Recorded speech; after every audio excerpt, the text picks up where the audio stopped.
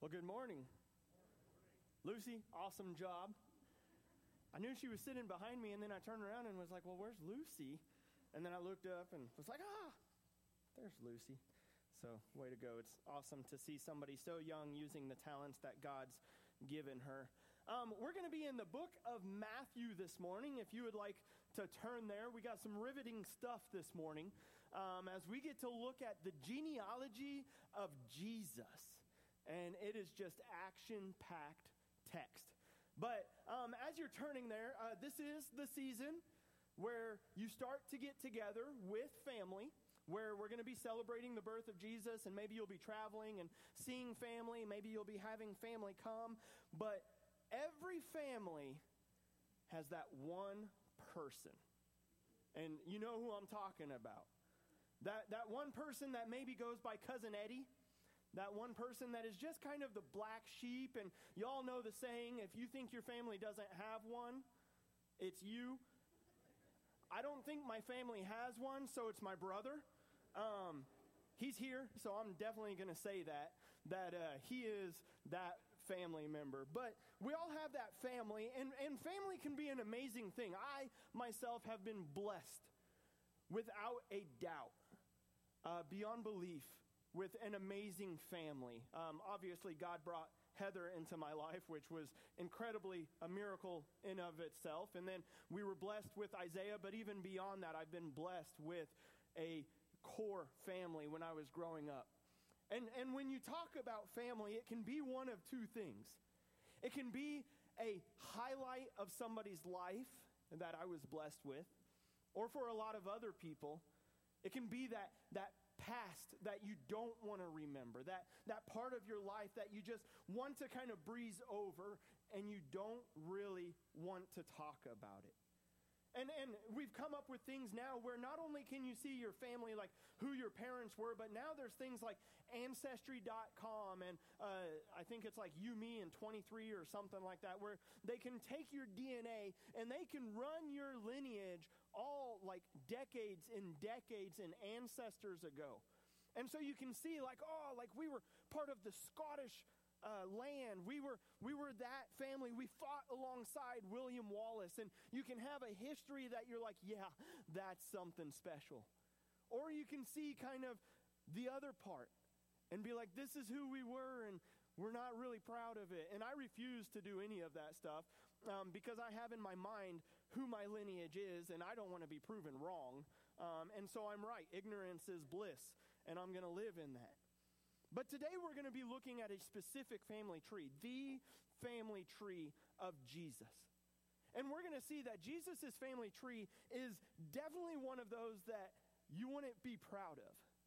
That when you read through these list of names, that as we see them appear to be a list of names, there are stories that show of the redeeming love of God through them. And so we're going to look at the family tree, and what we're going to see is hope in the family tree of Jesus. That through all these misfits and mess-ups comes the Savior of the world. So we're going to be in Matthew chapter 1. We're going to read the first 11 verses, and then we're going to skip to verse 16. And so I'm going to ask if you'll stand as we read this list of names that God has put in here for a purpose. And then we'll open up in a word of prayer. So Matthew chapter 1, starting in verse 1. The book of the genealogy of Jesus Christ, the son of David, the son of Abraham.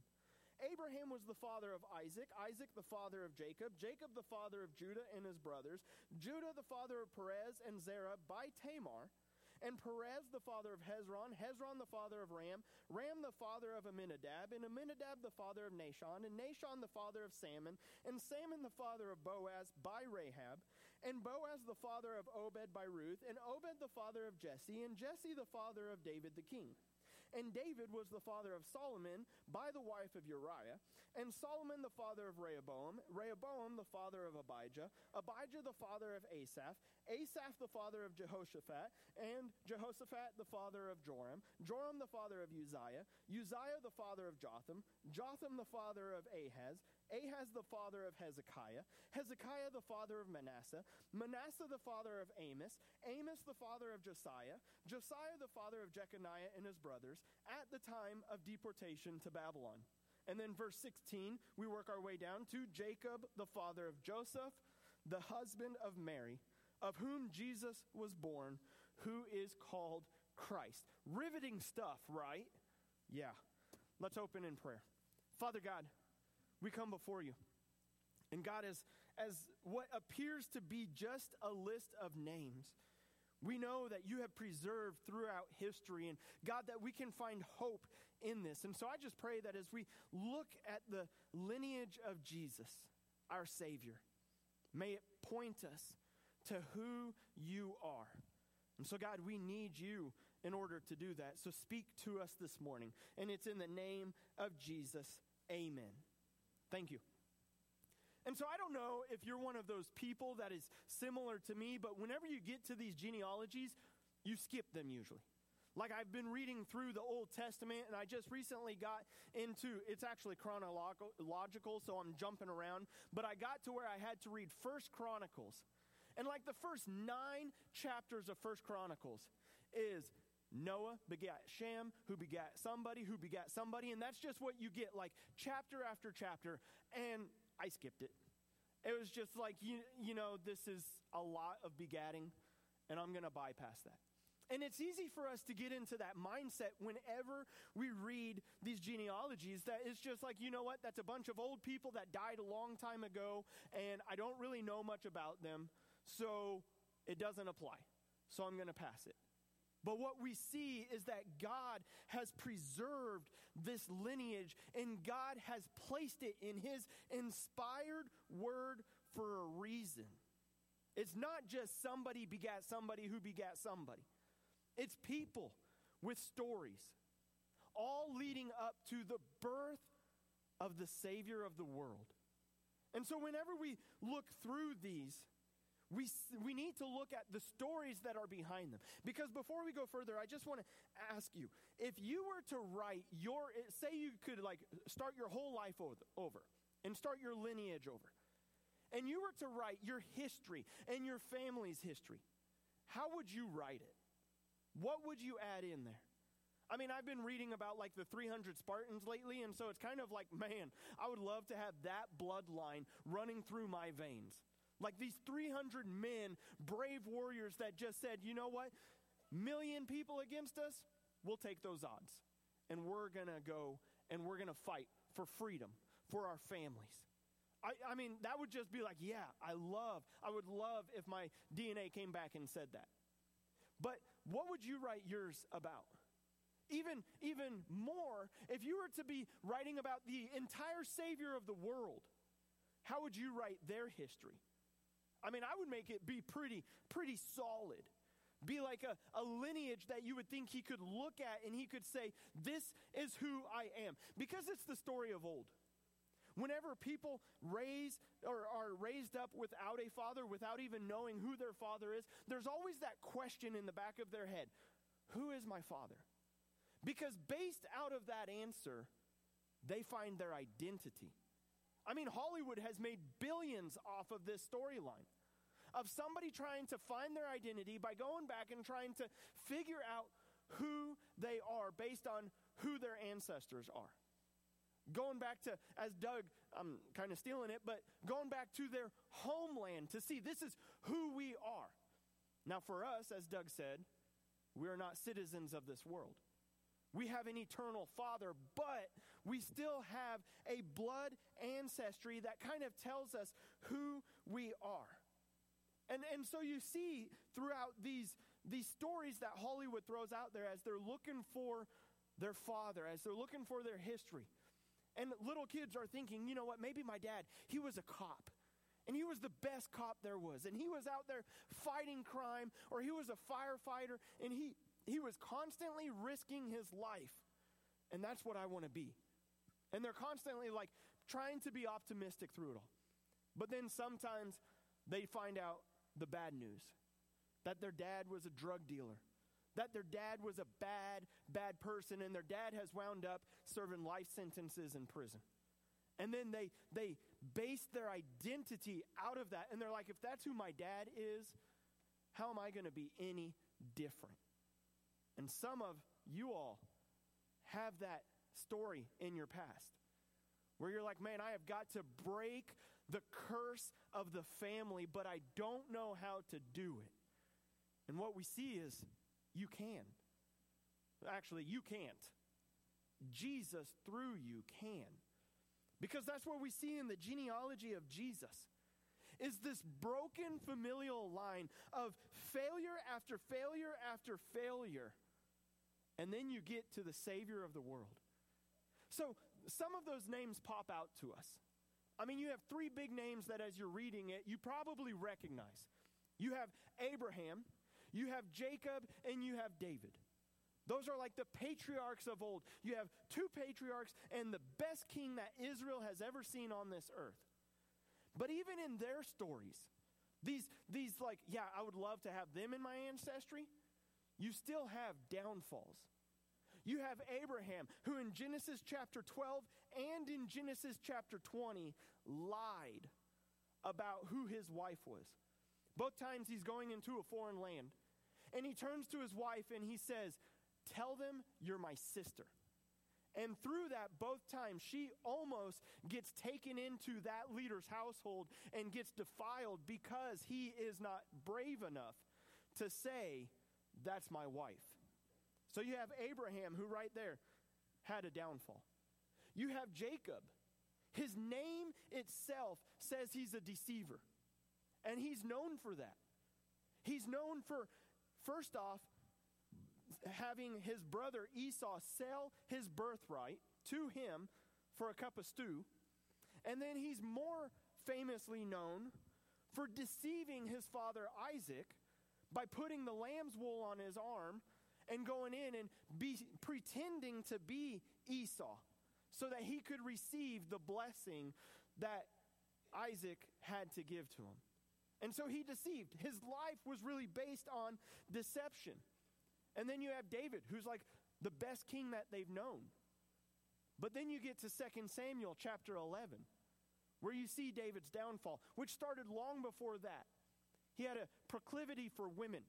He took multiple wives, and then 2 Samuel chapter 11 opens up with, in the springtime, when kings are usually out fighting, David was on his roof, not doing what he was supposed to be doing.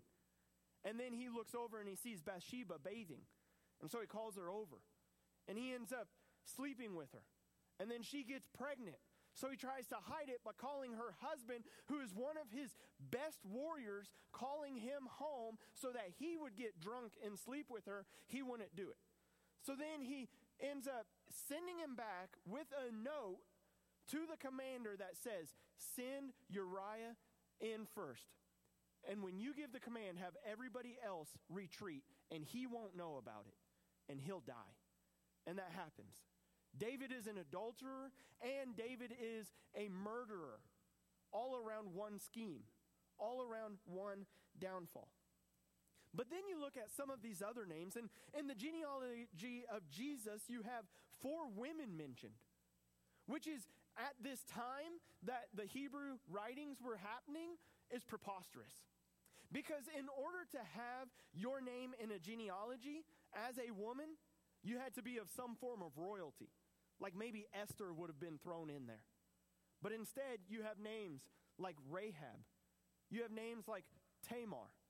You have names like Uriah's wife, who is Bathsheba. And then you have names like Mary. Again, Tamar pretended to be a prostitute so that she could sleep with her father-in-law in order to have a child. And that's in the lineage of Jesus. Rahab, throughout all of the Bible, is known as Rahab, quote unquote, the prostitute, because that's how she was known. Bathsheba was known for that. She was Uriah's wife, but she had a child with David. And then you have Mary, the mother of Jesus, who, as we know, was pure, But from a worldly standpoint, from the society's view, she was an adulteress because she was pregnant without being married. And so here even, you see these women, but they're nothing special. They are actually counter to that. They have flawed past. And then it didn't hit me until I was looking at all of this. In verse 10, there was this one name that jumped out to me. And so verse 10, it said Hezekiah was the father of Manasseh. Now, if you haven't read through the book of Kings, you probably aren't familiar with Manasseh, but he was not a good dude. In fact, he was the complete opposite of it. If you were to have a family line, his is the name that you would probably mark out and skip over.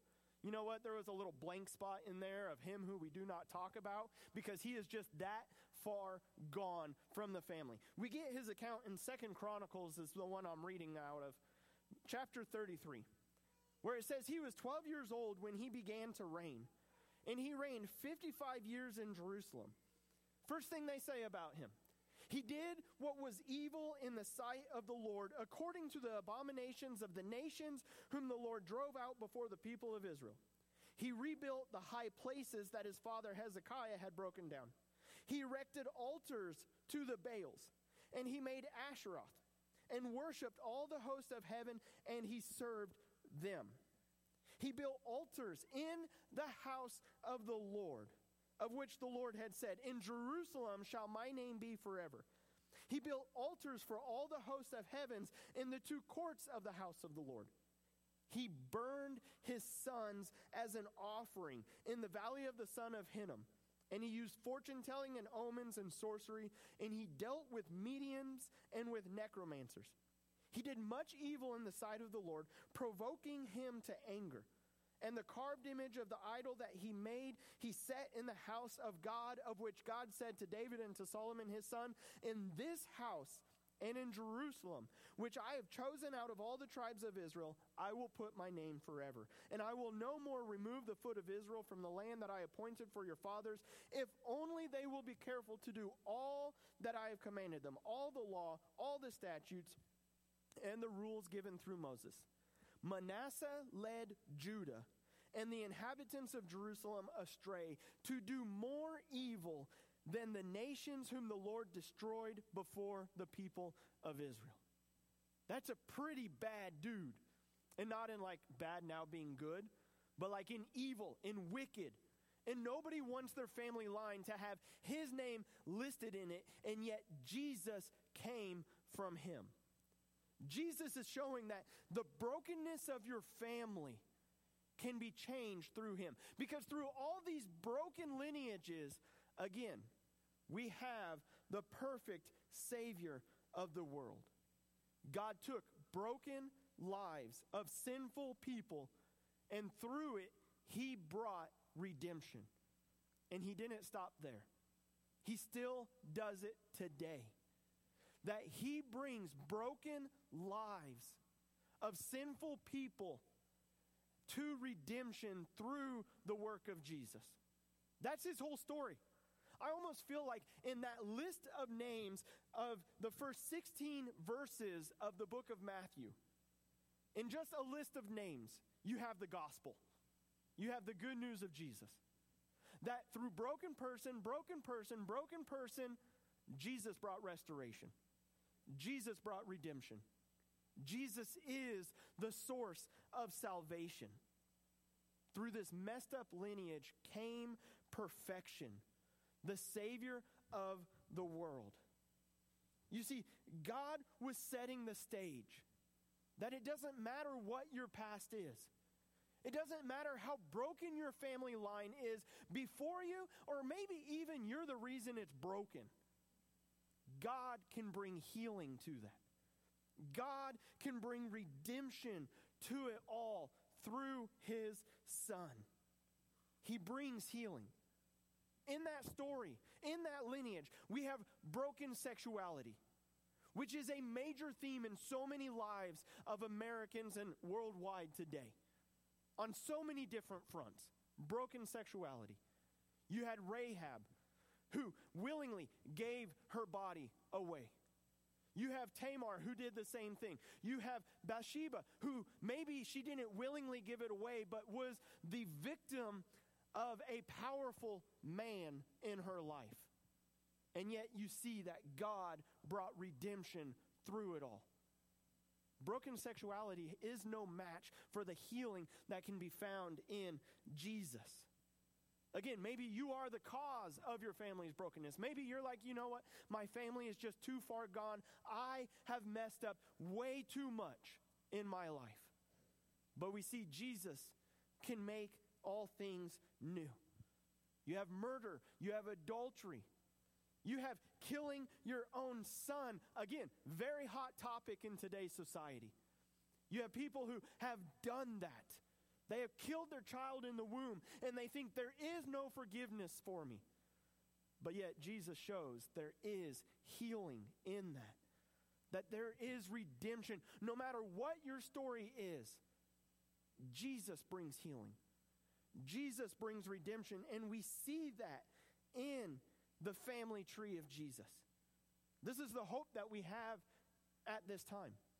The hope that we have in Christmas, found in Jesus, that he came as a man to live the life that we could never live, to be the sacrifice that we could never pay, to give us a life that we could never earn nor deserve. Not only that, to give us a future that we can place all our hope in. You see, Paul says it this way in 2 Corinthians 5. He says, for our sake. Why did Jesus have to come and be born a man and live that life and die that death? For our sake. For our sake, he made him to be sin who knew no sin, so that in him we might become the righteousness of God.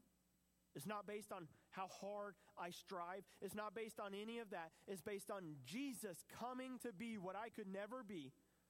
He took on the form that I was and am, a sinful human being.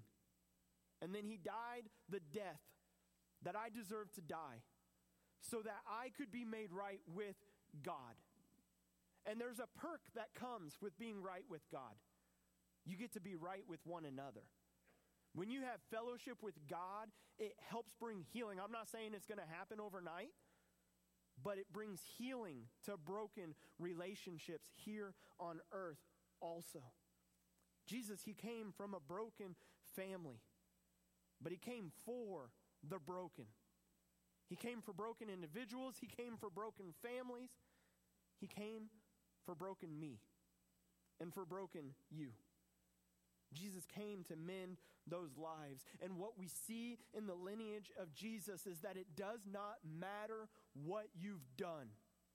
Whatever excuse you might be trying to make in your head of God could never use me because of this, or God would never take me because of this. We see, no matter what you've done, God brings healing. God desires to heal you.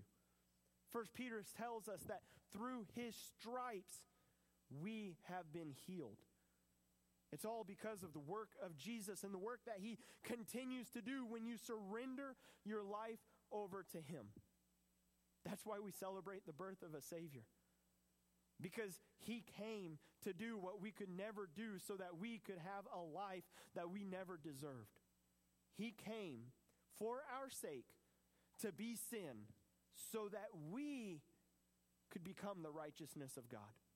It's through him. Paul, he tells us elsewhere in Philippians 2, he says that he was in the form of God. I mean, let these words just kind of sink in. He was literally God. And he was in the form of God, but he did not count equality with God a thing to be grasped. But he emptied himself, taking the form of a servant, being born in the likeness of men, being found in human form. It's one thing to come down and be human. But I mean, I would come down and be like the richest man in the world, or the most popular man, or the coolest man, you know. But instead, he humbled himself by becoming obedient to the point of death, even death on a cross. Therefore, because of all that, God has highly exalted him and bestowed on him the name that is above every name, so that at the name of Jesus every knee should bow in heaven and on earth and under the earth, and every tongue confess that Jesus Christ is Lord, to the glory of God the Father. You see that list of names that we read, or maybe we don't? It's there for a reason. It has a message for us. It's the story of the redeeming love of God, that he so loved the world that he gave his only Son, that if you believe in him, you will not perish, but you will have eternal life. We see that through the work of that lineage. And therefore, because of that eternal life, we have eternal relationship with God, so that, as the writer of Hebrews tells us, we can stand with confidence before the throne of God. You know, one of the greatest things that I love about the Old Testament, and it took me forever to see this. So 2 Chronicles chapter 33, verse 1 through 9 is heartbreaking.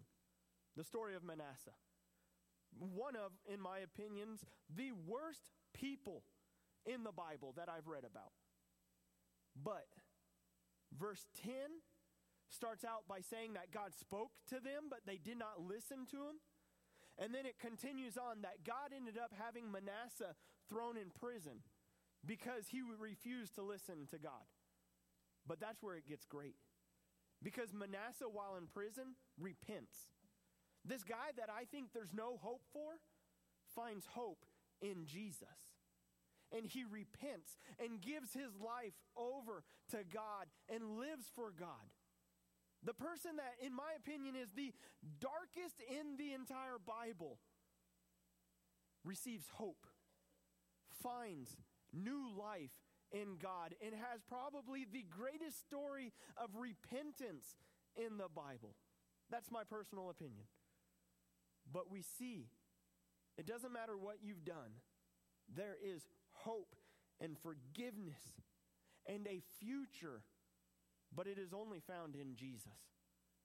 Had Jesus not come, Manasseh would have been left in his sins. David would have been left in his sins. Rahab would have been left in her sins. Because the writer of Hebrews tells us that the blood of bulls and goats, they cannot cleanse us. They can only cleanse us outwardly, but not inwardly. But therefore Christ came to offer the sacrifice once and for all, so that we can with confidence approach the throne room of God. And it's all found at the cross of Jesus. It's all found in the work that Jesus did, because through that cross, he defeated death, he conquered the grave, and he gives us victory. It's like the greatest participation trophy in the history of the world. What did you do for it? Nothing, but I'm a victor, man. I win because I'm with Jesus. And you can too. That he gave his life for you. 1 Corinthians 15 tells us, "O death, where is your victory? O death, where is your sting? The sting of death is sin, and the power of sin is the law. But thanks be to God, who gives us the victory through our Lord Jesus Christ." And then Paul says, you once were alienated and hostile in mind. You were doing evil deeds. You were honestly no better than Manasseh, and I wasn't either. He has now reconciled in his body of flesh by his death, in order to present you holy and blameless and above reproach before him.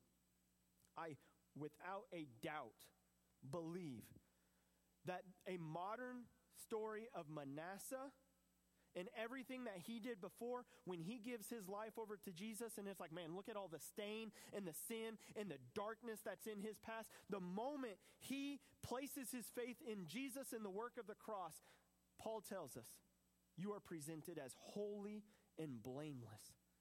God doesn't look at your past. He sees his Son and the blood of Jesus covering over you, so that we have hope. If you don't have that hope, if you're holding on to a broken past, surrender it over to Jesus and let the healing begin. Because that's what we celebrate.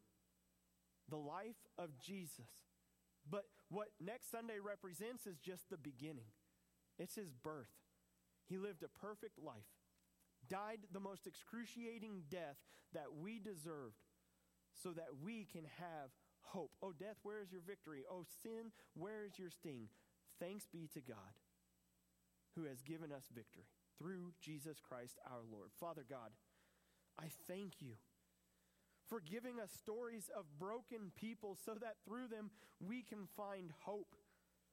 God, I thank you that we have the backstories of Manasseh and David and Rahab and Tamar and everybody there, that we get to see that you are the God that brings healing to broken lives, that you came to redeem us from death, from our past, from the darkness that we might be living in now, and bring us into your marvelous light. So God, I pray if there's anybody here who does not have that hope, God, work in their hearts. And God, I believe you are. So help them to soften their heart, to surrender it all over to you, and to see you're the only source of salvation. You're the only hope that we have. God, do the work that only you can do. And it's in the name of Jesus we pray this. Amen.